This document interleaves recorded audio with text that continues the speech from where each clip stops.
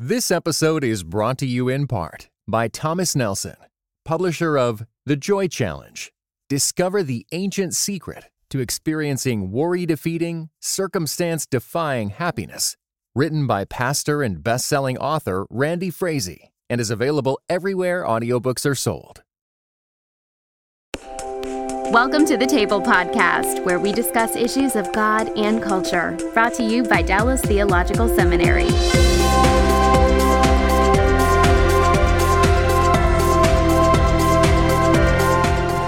Welcome to the Table Podcast, where we discuss issues of God and culture. My name is Kimberly Cook, and I'm the Senior Administrator at the Hendricks Center. And today we're going to be talking about double ministry families.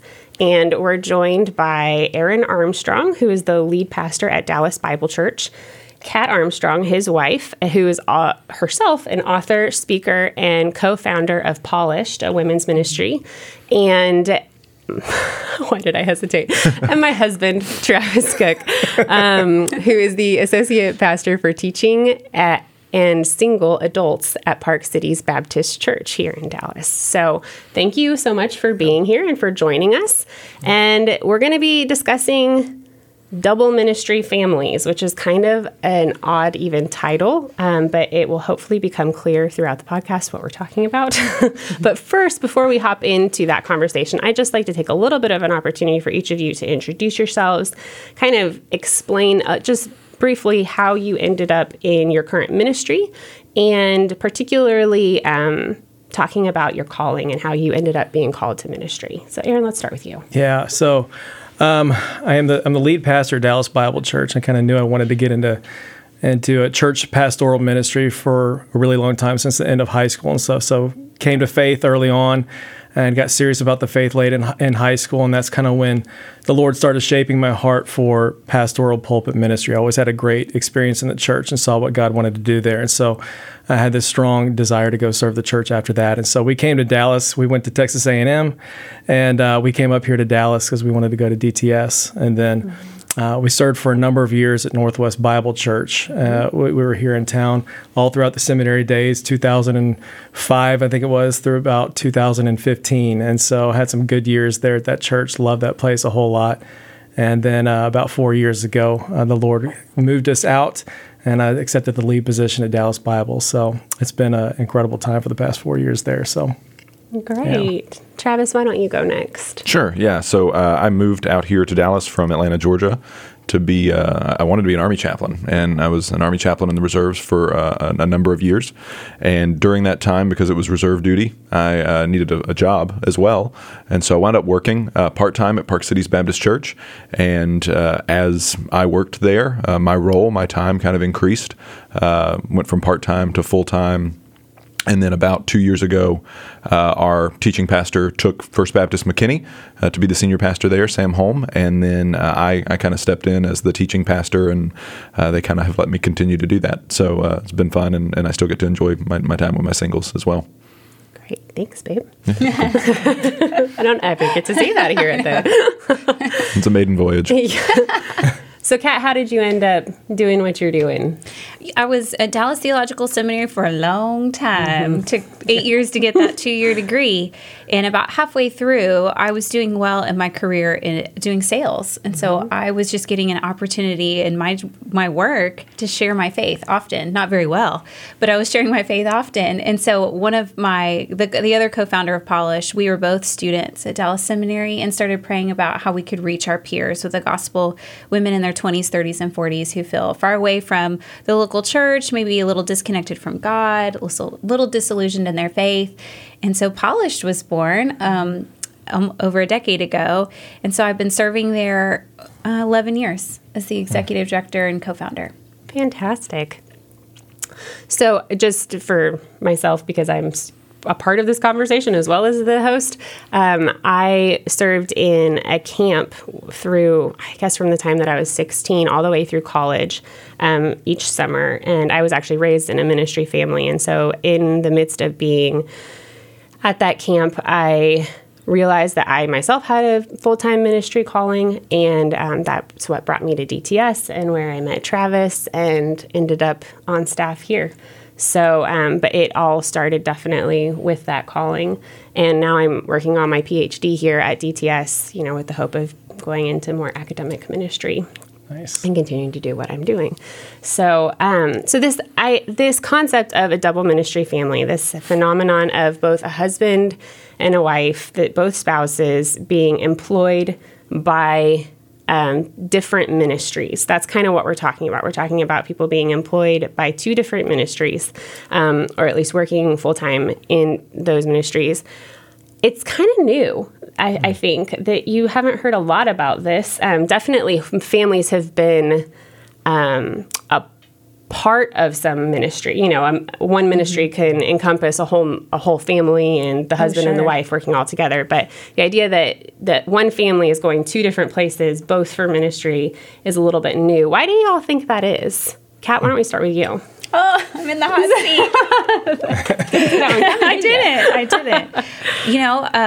didn't. Do y'all get this question a lot? Because we get this question all the time about how are y'all doing that? How is this working? So I think that it's new only because we're getting questioned about it often. Maybe it's new because there are new policies in big, massive organizations that now allow for it. So you even had something like Cru, formerly Campus Crusade for Christ, where you both had to be in that organization. And now we're seeing softer policies in all sorts of organizations where you can be on staff, full-time ministry, even raising support, and your spouse not be in the same ministry, or be called to the business world. And so I do think it's newer. Yeah. Do y'all have any other thoughts as to why it's new? Sure. Yeah. I think the church historically has maybe viewed hiring a pastor as I'm not just hiring a pastor. We're not just hiring a pastor. We're hiring a family, and there's that expectation that the wife or the husband, in some cases, come and minister a part as well. And I think more churches, and I've been really thankful that Park Cities has been really good about this as well. They don't treat us like a single unit, but they even though biblically but we are, but like they don't treat right. They don't treat us like we're one employee. They treat me as an employee and a minister on staff, but they allow Kim to have the freedom to pursue what she wants to do. And I think that's developing and growing in churches and in ministries as well. There's a lot less expectation. Yeah. That's it. Yeah, even when Aaron was candidating for his current position as lead pastor, I was certainly involved in the interview process. They wanted to get to know me and know more about our family and make sure that we were making the decision together. But ultimately, I remember Aaron being in the interview process and being really forward and saying, Kat does this thing outside of church, and we really want her focused on that because she's been building towards this. And I remember that moment feeling so supported and encouraged because he said, we've been married X amount of years, and I've just found that when she's doing this ministry, our family flourishes. And so we want to make sure and support her in that. And in some ways, he was saying, so that may limit. You were setting expectations. We're going to be clear about what you're getting here. Yeah. And to the elders' credit, that's exactly what they wanted. I mean, they came in and they wanted to know who Kat was, not just, they didn't come in with a role that was predefined or anything. They came in wanting to know who we were and how God has uniquely wired both of us.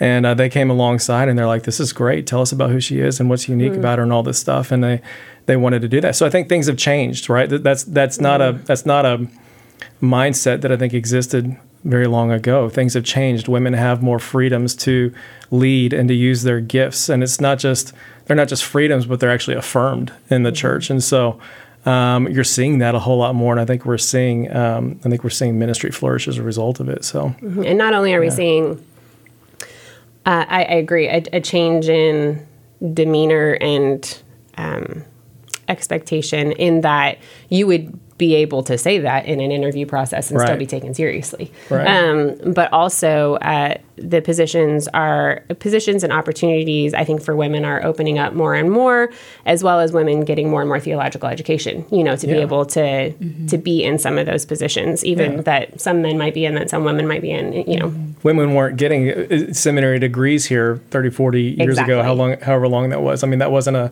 possibility, and so now it is, and so you're getting this new and dynamic naturally, come in. People meet in seminary or come in, and then somebody ends up being in a ministry, and all of a sudden you have a double ministry going on. Yeah. So I did have one question as I was thinking through this whole like this life and this conversation. What would you all say makes maybe our situation different from either somebody a family where the spouse is in full-time ministry and maybe the other spouse volunteers at another one, full-time, in a heavy way, or two people who are just working, and you even mentioned being called to the business world, and we talk about faith and work all the time, and we definitely believe that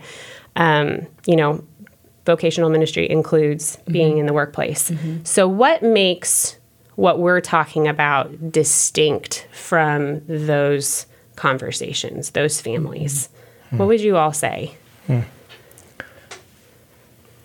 Travis, I think she was kicking it to you. So yeah. I mean, again, I probably rests in calling somewhere. There's this sort of calling to a vocational ministry of some kind, whether it's bivocational, vocational, something like that. There's this sense of, I've got to do this because the Lord has asked me to do this. And going that route and ultimately finding somebody else that wants to go that route with you, and even if you're not doing ministry together in the same place, it's almost as encouraging, if not more so, to come home and to relate my day and frustrations that I have in ministry to my spouse, who is in a different ministry context, but is also having the same frustrations and at the same time the same wins. And so you're able to celebrate something together, and you don't feel like, in some ways, you don't feel like you're living in two different worlds. You're living in one world, and it brings about a unity that I think is unique for the couple that's in ministry together. 100%, we agree. Don't you think? I mean, we talk about this all the time, that when I come home and say, I looked at our P&L, our profit and loss statement, and here's what I found, and what have you done budgeting wise now that we have a staff, and how do you get your staff to work through their own budget and turn it in that process? And so there's those type of things that we come home and share, and there's other things like, wow, I just had incredible spiritual warfare today. I mean, you would not believe the technical glitches that we've never had in 10 years of doing this ministry, and that we had today. And I think it's because of this important message that was getting out. And so Aaron and I can relate on some of those things. So I think the double ministry family has some unique things that maybe don't get talked about. And I think for those who aren't familiar with that concept of family and ministry, they may wonder, how is that working at home? Are they taking from each other? Does it pull them apart? And for us, it seems to bring us closer together. Yeah, that was always the biggest assumption, was like, oh my gosh, aren't you competing? Don't you feel like there's competition going on? I'm like, no, it's addition. The whole thing is addition all the way around. You come home and there's a commonality. Like we're uniquely wired. We're wired in a very similar way. And we have jobs that are very similar, right? So I think what's different is that a lot of ministry jobs, you've got one leader and one follower most of the time. And in these scenarios, you've kind of got two people leading in ways that are very similar to each other. So there's that commonality at home. We both know what it's like to prepare a message, to deal with people that are grieving, to deal with strategic decisions for an entire ministry, to deal with balancing a budget and having to raise funds throughout a course of a year that employees are dependent upon, that ministries are dependent upon, and all the pressures that may bring. And so we come home and there's this, I'm not speaking to somebody who has no clue what we're talking about. You know what I'm saying? Like you talk to that person, you're like, what do you do again? You're like, I have no idea what that job is, right? And you're like, I could contribute nothing to your life pretty much. But that's just not the case in this kind of a deal. And so people think it's competition. I'm going, no, it's multiplication. It's addition here. And so, I think that's one of the differences. But as I was thinking through it, I also thought, I think and you brought in a little bit of it with spiritual warfare. I think there are spiritual dimensions that make it unique, like the guilt that you can feel, the expectation, the spiritual expectation that is put on you. That again, there's a variety of other things that we'll talk about that just are a part of this life, but I think that make it very distinct from some other people who might just have two spouses working in other business ventures. I think that there's something about the spiritual pressures that both of you are facing that come with, especially being leaders, that people are looking to you, and you're having to manage all of that and consider your own spirituality and the spirituality of your spouse in the midst of all that make it just a unique beast. Yeah. I don't know. Would you guys agree? Absolutely. I think that's a huge one. And I'll say that's been one of the biggest blessings of this thing, is because the pulpit ministry and high-level senior leadership, where you're in front of people, you're delivering talks, and everybody sees a figurehead up there communicating and stuff like that, which both of us do to in different ways. That lends itself either to extreme pride and arrogance or depression and despair all the time, because a lot of times it's so easy to fall into one extreme or the other, the incredible praise of the people or their extreme criticism. And so to have someone who comes and knows that tension, walks in that tension, and can discern with you what's going on when you can't. They're saying, "Hey, babe, you're getting a little full of yourself. You're getting a little self-sufficient here. Let's come down, and okay, you need to be lifted up. This is really tough, and this is hard."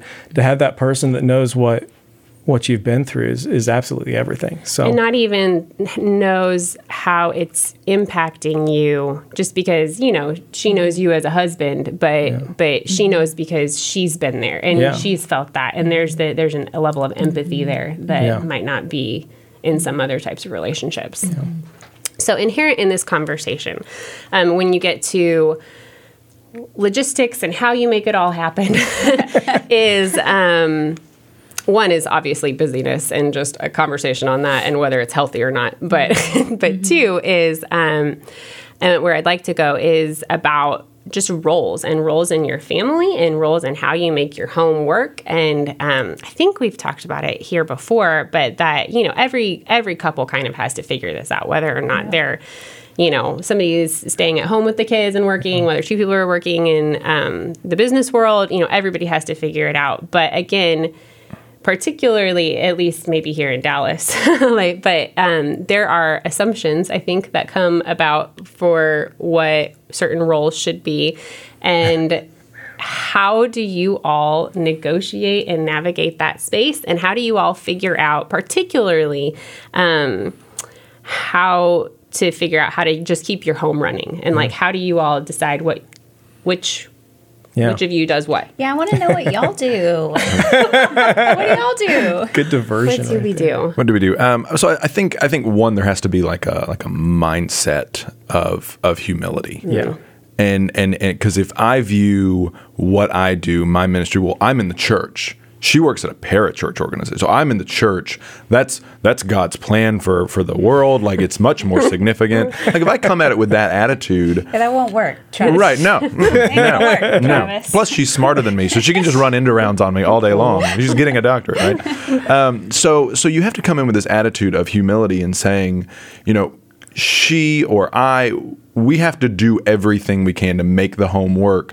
And whatever pieces I can pick up, I'm going to do it. That also means, and humility is not just constantly, making yourself less than, but it's being honest and open and vulnerable. Like, hey, one of our kids is sick this week or today. They can't go to school. They can't go to daycare. What can you stay home? I can stay home in the morning. Can you take the afternoon? And it's just communication. If you're not good at communicating, you're not gonna thrive in that situation. Right. Conflict resolution is really important, and just constantly deferring and saying, hey, if I need to, I can stay home. But I'd really rather not if you can meet me halfway or something like that. And typically that works well, especially with kids. And again, it's just tired. You sleep less, whatever. Well, and from the get-go, we haven't had necessarily a traditional setup with the roles that we have, even in just like keeping the home, So he's way cleaner of a person than I am. So my threshold for cleanliness is a lot lower. Like, it's fine. There's nothing. I'm like, it's fine. He's like, this is disgusting and it's going to be cleaned now. It's been increased since we've been married. Whatever, Travis. Moved it up. So we learned very early on for marital bliss that he does all the cleaning and he does all the laundry and he does that kind of thing, So in that, we don't even really really fit the traditional mode. We never did, even before I was, pursuing a PhD and all of that kind of thing. So I don't know about you guys. Well, I think that's right. If you're not going to have a traditional marriage, you can't have traditional roles, and you can't be glued to those traditional things. And so we haven't. What was joked and said, we try to think missionally rather than traditionally. And so you're like, to your point, humility is everything. And so I think that's a thing that you have to take into it. You have to take this mindset of, hey, I'm going to serve the other person. And that's going to look differently through all the transitions of life that would come our way. I mean, we were in seminary for almost 8 years. And during that time, it's like there was the first couple of years when I was working full time and she was going to school full time and I wasn't in class and she was and stuff. And then that changed and she starts working and now I'm in school. And then that paycheck comes down a little bit and I start working. And it's just each semester and each day, it's kind of like what needs to be done in order to serve our family right now and to serve each other. And so, yeah, that's exactly right. We don't have these traditional roles in bed. And so Caleb gets sick and it's kind of a, hey, what's going on in your calendar today? I've got flexibility. You've got flexibility. Where is that? And let's work together to make this thing happen. So yeah, I'm not stuck on, hey, you've got to take out the trash no matter the fact that you had a horrific week or whatever it may be. It's just what needs to be done to serve our family. And so we're not sitting there kind of going, keeping a tally chart on, hey, did you do everything you were supposed to do? Remember, we went to one of those conferences early on in our Don't name marriage. The conference. This is like the 5th time we went to that same marriage conference, but they were just saying, you don't look at this as a 50-50 relationship where it's like each of you are 50% in and each of you do your part, you're okay. And you're like, no, this is an all in. You think of, hey, I'm going to serve her with 100% of what I've got. And you get two people saying, hey, I'm all in. Everything of me is for you and for your flourishing. That's a relationship that thrives pretty well. And so, yeah, we're not glued to these hardcore roles. And we recognize our roles have changed in different seasons. Sometimes I've taken the finances. Sometimes she takes the finances. You know what I mean? And it's like our roles change. Well, and if I approach my home life with the attitude of humility and service, then I can go back into my ministry with a reality, with an authenticity and a strength that I derive from playing the role of Christ in my marriage and in my family, that I can then take and serve. If I can't serve my wife, whom I love, and if I can't serve my kids, whom I love, then the difficult people that I work with in my ministry, the hard people, the hard situations, I'm going to have those attitudes are going to translate one way or the other, for better, for worse, for good or for bad. And so it's almost like a training ground. I can tell how effective I am at ministry by the way I'm acting at home. And if my home attitude is different, then I know that on Sunday morning or Monday through Thursday or whatever it is my work week is, that I'm faking it if I'm not, if I'm not measuring up at home in that regard. So it's a good thermometer or barometer to let me know, how I'm doing. So bringing up the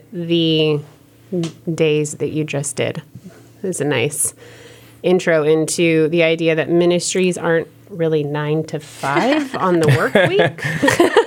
No. And once again, a unique element of this particular life. So how do you all just manage the logistics? Yeah. How do you just the getting the kids where they need to go, carving out time for study, doing meetings, just all of that. Again, I think we've kind of talked about it a little bit, but how do you all just handle just the straight up logistics? Because it can be kind of crazy when you have these ministries tend to pull at you. And I don't know, I grew up in a ministry family, as I said earlier. And I guess I just learned early on that they will take as much from you as you will give to them, and they will just continue to take and take. There's kind of black holes. Yeah. And so how do y'all manage that? Yeah, I think we're both really good with boundaries. I think that's a non-negotiable when you're in ministry, whether you're married, single, no matter position, like you just described. You have to be good at boundaries. If not, it'll eat your lunch. So I think the logistics are a really well color-coded Google Calendar, shared calendars, right? And then you now can set up reminders that it'll email you or text you straight from the calendar. You can set those things. So I think I'm really regimented. I feel like that thing saved our marriage early on. Like when Google came out with that thing like in 2004 or something like that, it changed everything. That and TVRs. Google saved my marriage. TVRs also, That's the next sermon series right there. Google saved my marriage. That's right.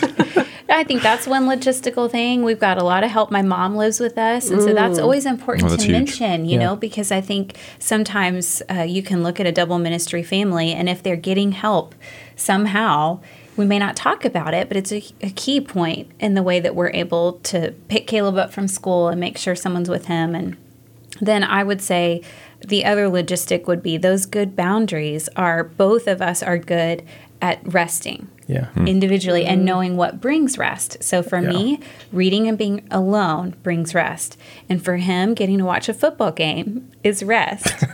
If they win. That's right. Depending on the outcome. They got to win. Not so good. So knowing what really energizes you and keeps you from getting depleted.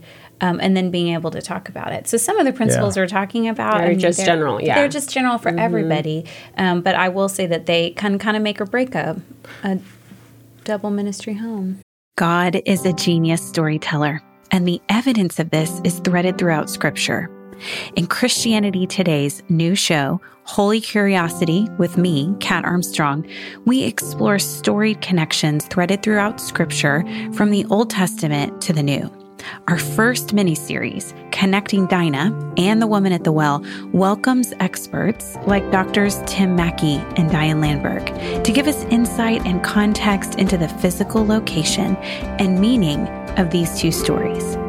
These stories will spark holy curiosity in your own faith, because once you see these connections, you can't unsee them. God wastes no person, place, or thing.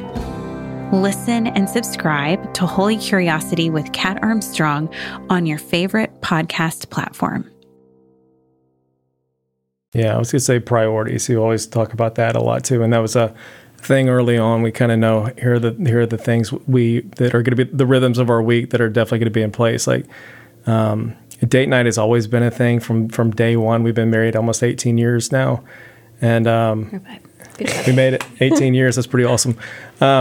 But that's been a staple. I mean, from the very beginning, even when it was just, hey, we can afford the little happy hour. Remember that? The $5 burrito that was ladies' night on Tuesdays? On the Dallas I mean, happy hour for like lemonade. And so it was like, but we were off at school. It was $5 burritos. We split it. We got, it was a half off that day. Amen. So, but that was a thing. Remember that? Like those were the college days. And so, but that's been a staple. And so like each week we're like, okay, this is a priority.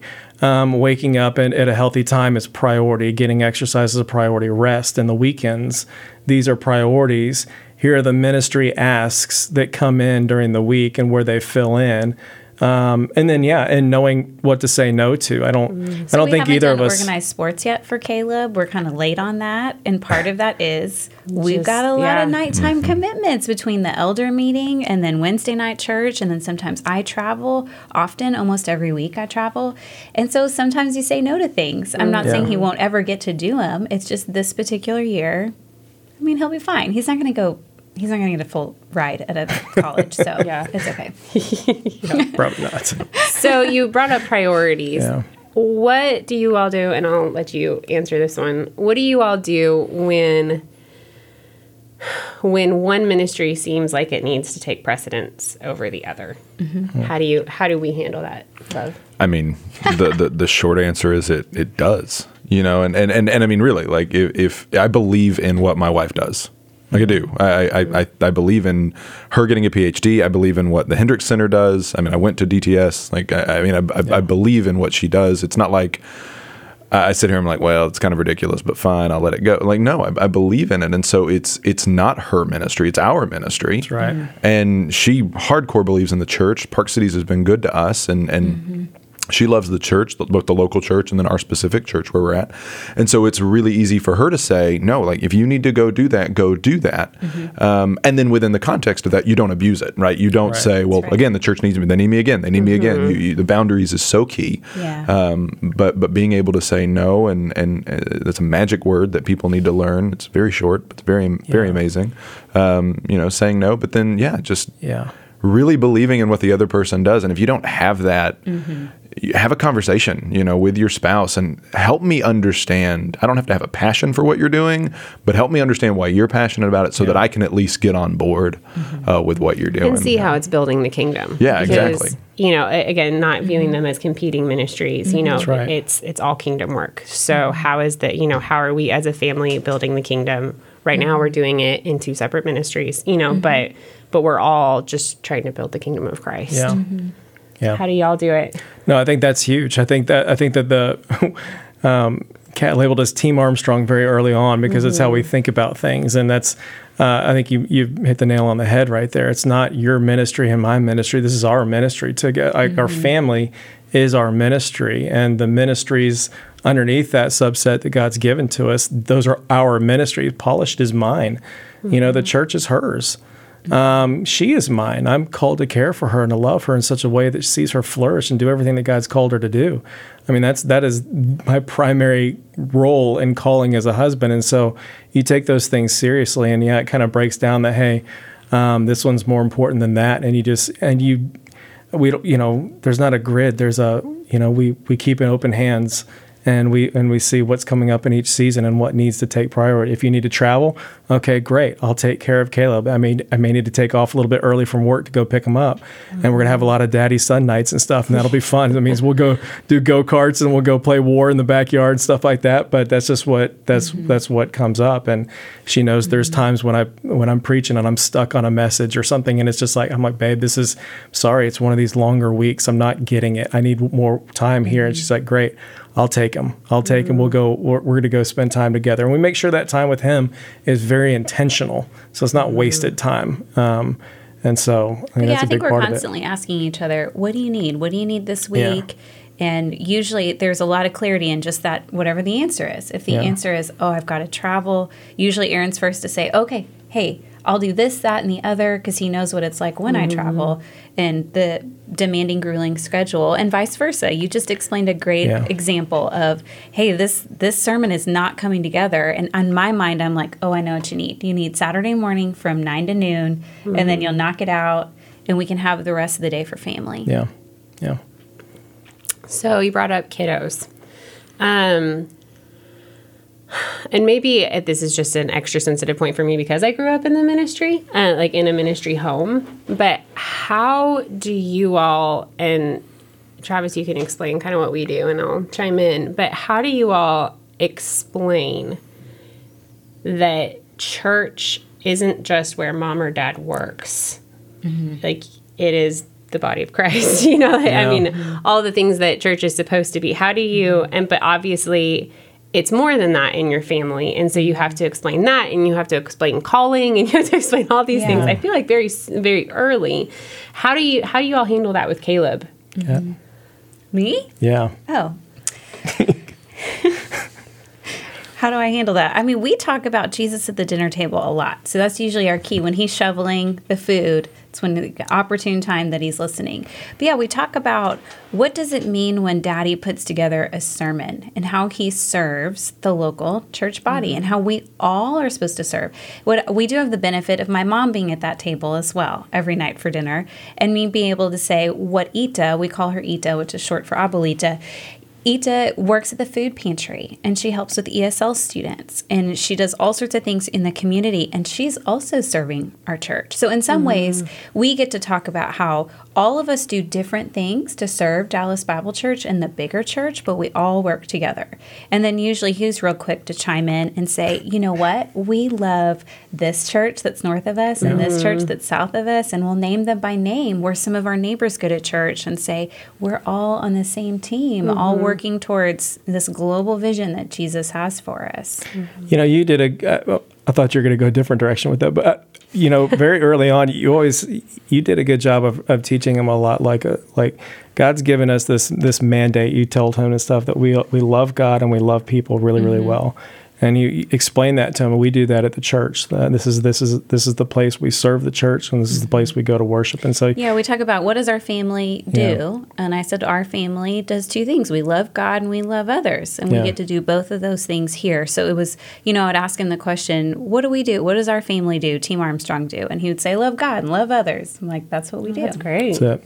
Yeah, Awesome. So I think one of the things that we've tried to do, is when there's an opportunity where I can take Hattie with us, and she's our 3-year-old, I do. So if we're having a service project or something like that, it might be, and again, I'm usually working with single adults, so usually it's me and, I'm the only one with a kid showing up, rolling up to a service project, but it really, helps, and a lot of our single adults, to your point about having help, like a lot of our single adults help us with our kids, and it's a huge blessing. You got to have that help, because neither one of us have family in town. But, teaching them, like, we're serving, and the reason why we're taking a Saturday morning or we're taking a Saturday afternoon or whatever it is that we're doing, the reason why we're doing this is because we love Christ. We believe in serving other people. We believe that he served, and so we serve. And again, taking those opportunities to almost every opportunity you can is kind of a take your child to work day, but it's take your child to church, or church functions day. So that's one of the ways that I've tried to at least be really intentional. That's good. And there have been times with Hattie where she'll be really sad that Travis has to go to work. That he'll, if it's like a Saturday or something, dad guilt. Right.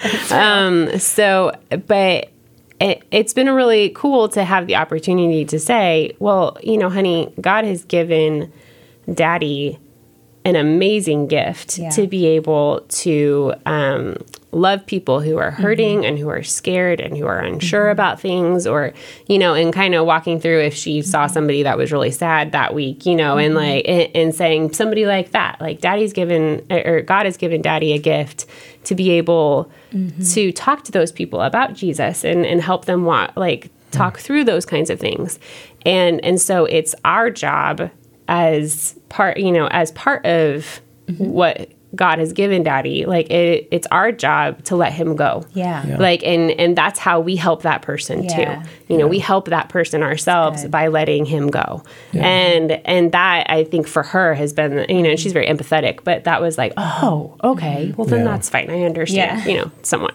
As much as the 3-year-old can stay focused on it. Right. I think the conflict for us came with family and work and ministry. It's Caleb doesn't like sharing us when we're there at the church. So what's hard is that he wants our attention as an only child. He's used to that. But when we go on church campus, it's difficult. So he loves Legos. So, I can use Legos for any example or illustration. So I'm like, buddy, if you were to bring Legos up to church, you'd have to share it with everybody. You can't just bring your toys up there and think you're the only one that's going to get to play with it. Everyone's going to want to, and so you have to decide. And if we go in that church, I'm like a Lego. You're going to have to share us when we're there. And I think that's really helped him. Yeah. That really resonated with me. I like Legos too. So, those meaningful. The Legos preach, man. They do. They preach. I'm telling you. No, I think we were always paranoid when Caleb was being born. We were paranoid. We're like, great. We don't like the PK thing, preacher's kid thing. Like that's legit. Now you got 2 preachers in your home, and you're like, all right, that's double legit. That's terrifying, right? You're like, we're gonna mess this kid up, or we'll cancel each other out. You never know. Maybe we're like, okay, well, let that be the case. Maybe we cancel each other out, but.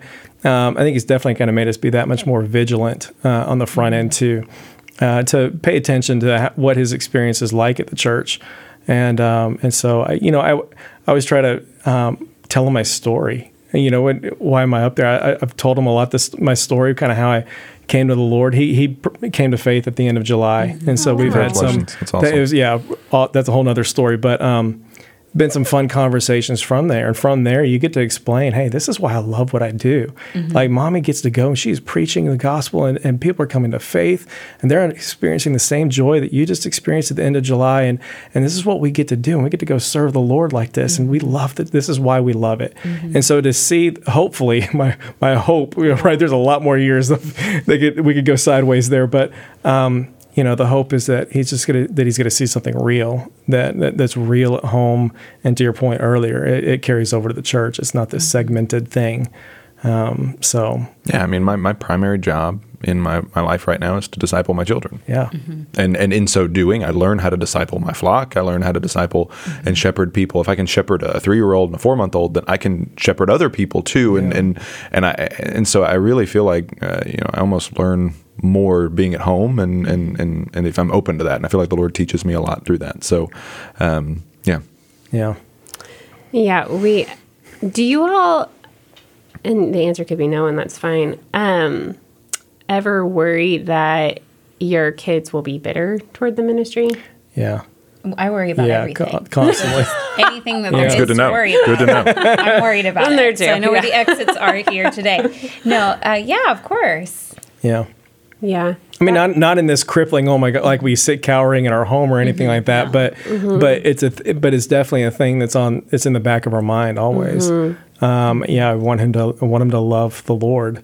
Byproduct of that, I hope he loves his church, his bride, and he serves it and stuff. I pray that over him all the time. I'm like, buddy, God's giving you a voice. He's giving you a voice. He's giving you this beautiful personality it's just incredible. And I pray that God uses you in tremendous ways, and that you stay close to him and serve him all the days of your life. That's kind of this constant prayer there.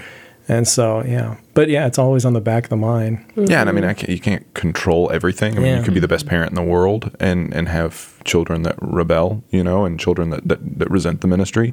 And I think that's just where you do have to turn it over to the Lord. You have to, in faith, and kind of go in. Every parent, I think, makes mistakes, and kids carry around baggage. You have the best parents in the world, and your kid carries around baggage from the parenting experience. So I think, to your point, you've got to be in prayer. You've got to be seeking the Lord and praying that the Lord would. He's the best father. Yeah. So praying that the blood of Christ would cover over my mistakes and the life of my children, and that I might build them up in the Lord and not ruin anything. And just really trusting the Lord in that, and not letting a spirit of fear take hold. That you might be too cautious and might not induce in them a love of the church and a love of Christ. So, just kind of pursuing what God has for you, and in so doing, trusting that the Lord will take care of those with you as well. Yeah. Don't you think your girls are going to have early memories of you both reading books, or you studying at home, and I think that's going to be so good for them. Oh, I hope so. Yeah, that's part of why I'm doing what I'm doing. Absolutely. They're going to have these early memories of what Mommy was doing. She was studying the Bible all the time, studying, and it was worthwhile, and Daddy gave her all this space to do it, and I think that that's going to go really far with your girls. No, I agree. Wholeheartedly. It was something that my mom would always talk about it when I was growing up, and she would say, we just pray that you all don't come to resent the ministry. We pray that you don't do this, and it was something that I never really experienced until we kind of have entered this season, and thinking, oh man, because you are having to explain where people are going, and and why, the crazy. You have to explain the crazy to your children who are in the midst of the crazy. That's right. And so I don't know. It's just. I think it's a very felt need in the hearts of ministry families, probably any ministry family, not just a double one. Yeah.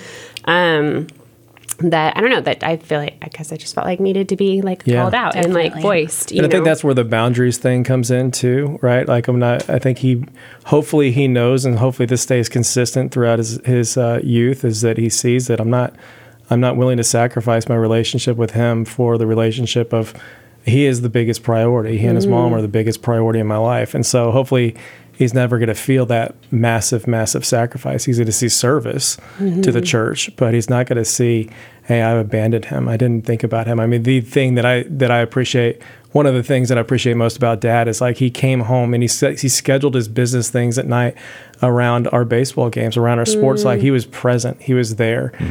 He did not take promotions that would make him travel and leave all this time so that he could be home with the family. And I'm like, dude, you proved it. You proved your life. That was never in question with him. And so hopefully he's able to see that over his years. So. Yeah, and in a similar way with my dad, he was a Christian school administrator most of the time I was growing up. And I knew that it did not matter what was happening. We kind of had a family policy that if we needed to talk to Dad, he would walk out of a board meeting. He would walk out of a presentation. That's right. He would walk out of anything. and he was there in an instant. We have that policy in the church. Yeah, that we actually had to tell some of the workers that work with the kiddos, anytime you need to get to me on Sunday morning, come and interrupt. If I'm in the middle of teaching a Sunday school class, just come and interrupt me. But I do think it's counterintuitive to folks. But it's so important. Well, and cultivating that in your children to letting them know it's okay for you to come to me and say, Daddy, I feel like you're working too much, or Mommy, I feel like you need to slow down, or and as they get older, like maybe right now our kids are maybe a little young for that one can't talk yet, but but giving them the opportunity and the permission to say, hey, You've worked a lot this week, and Kim has that right in my life to say that, and so I feel comfortable, again, depending on who your kid is and knowing your child,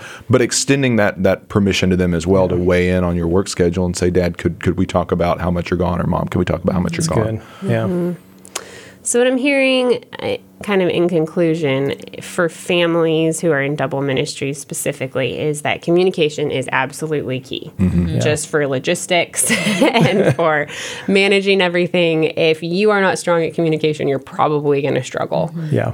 And the other thing, you're definitely going to struggle. I'll go harder than that. And the humility, being willing to flex, and nobody's ministry is more important than the other person's, and nobody is really more important than your children and then your family, and recognizing your own limitations and your boundaries, and then maybe just not letting yourself be spiritually guilted.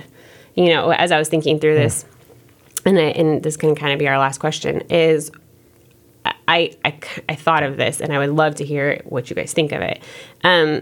So as far as spiritual, like guilt and not being sure what if you're doing the right thing, and did I choose my kids? Should I have chosen the ministry? That person accepted the Lord with somebody else. That really hurts that I did. Like that kind of thing.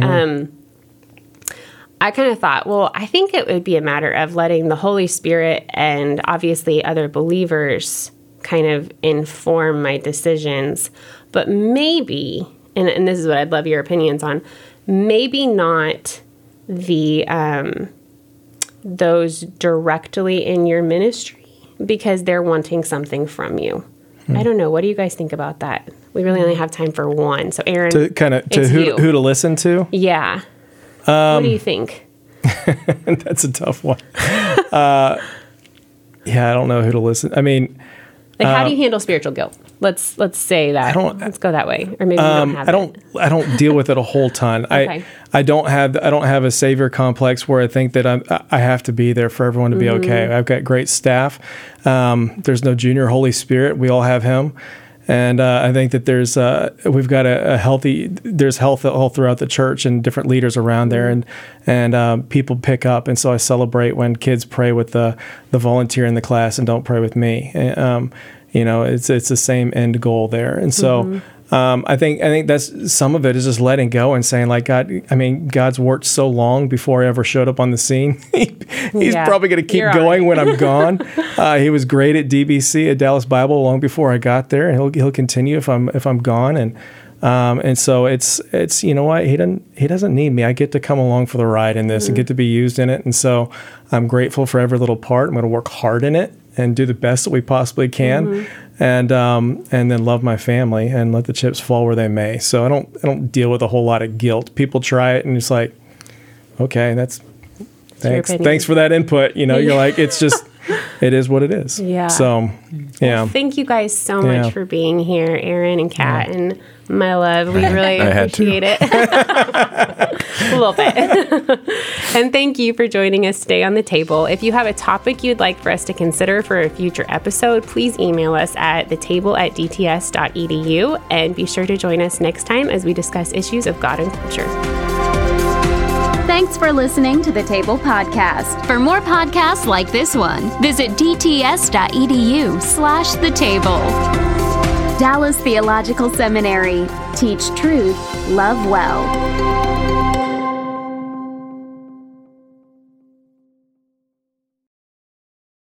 This episode was brought to you in part by the Truce Podcast. The new season examines the connection between some evangelicals and the Republican Party with the help of world-class historians. Subscribe to Truce in your podcast app or listen at trucepodcast.com.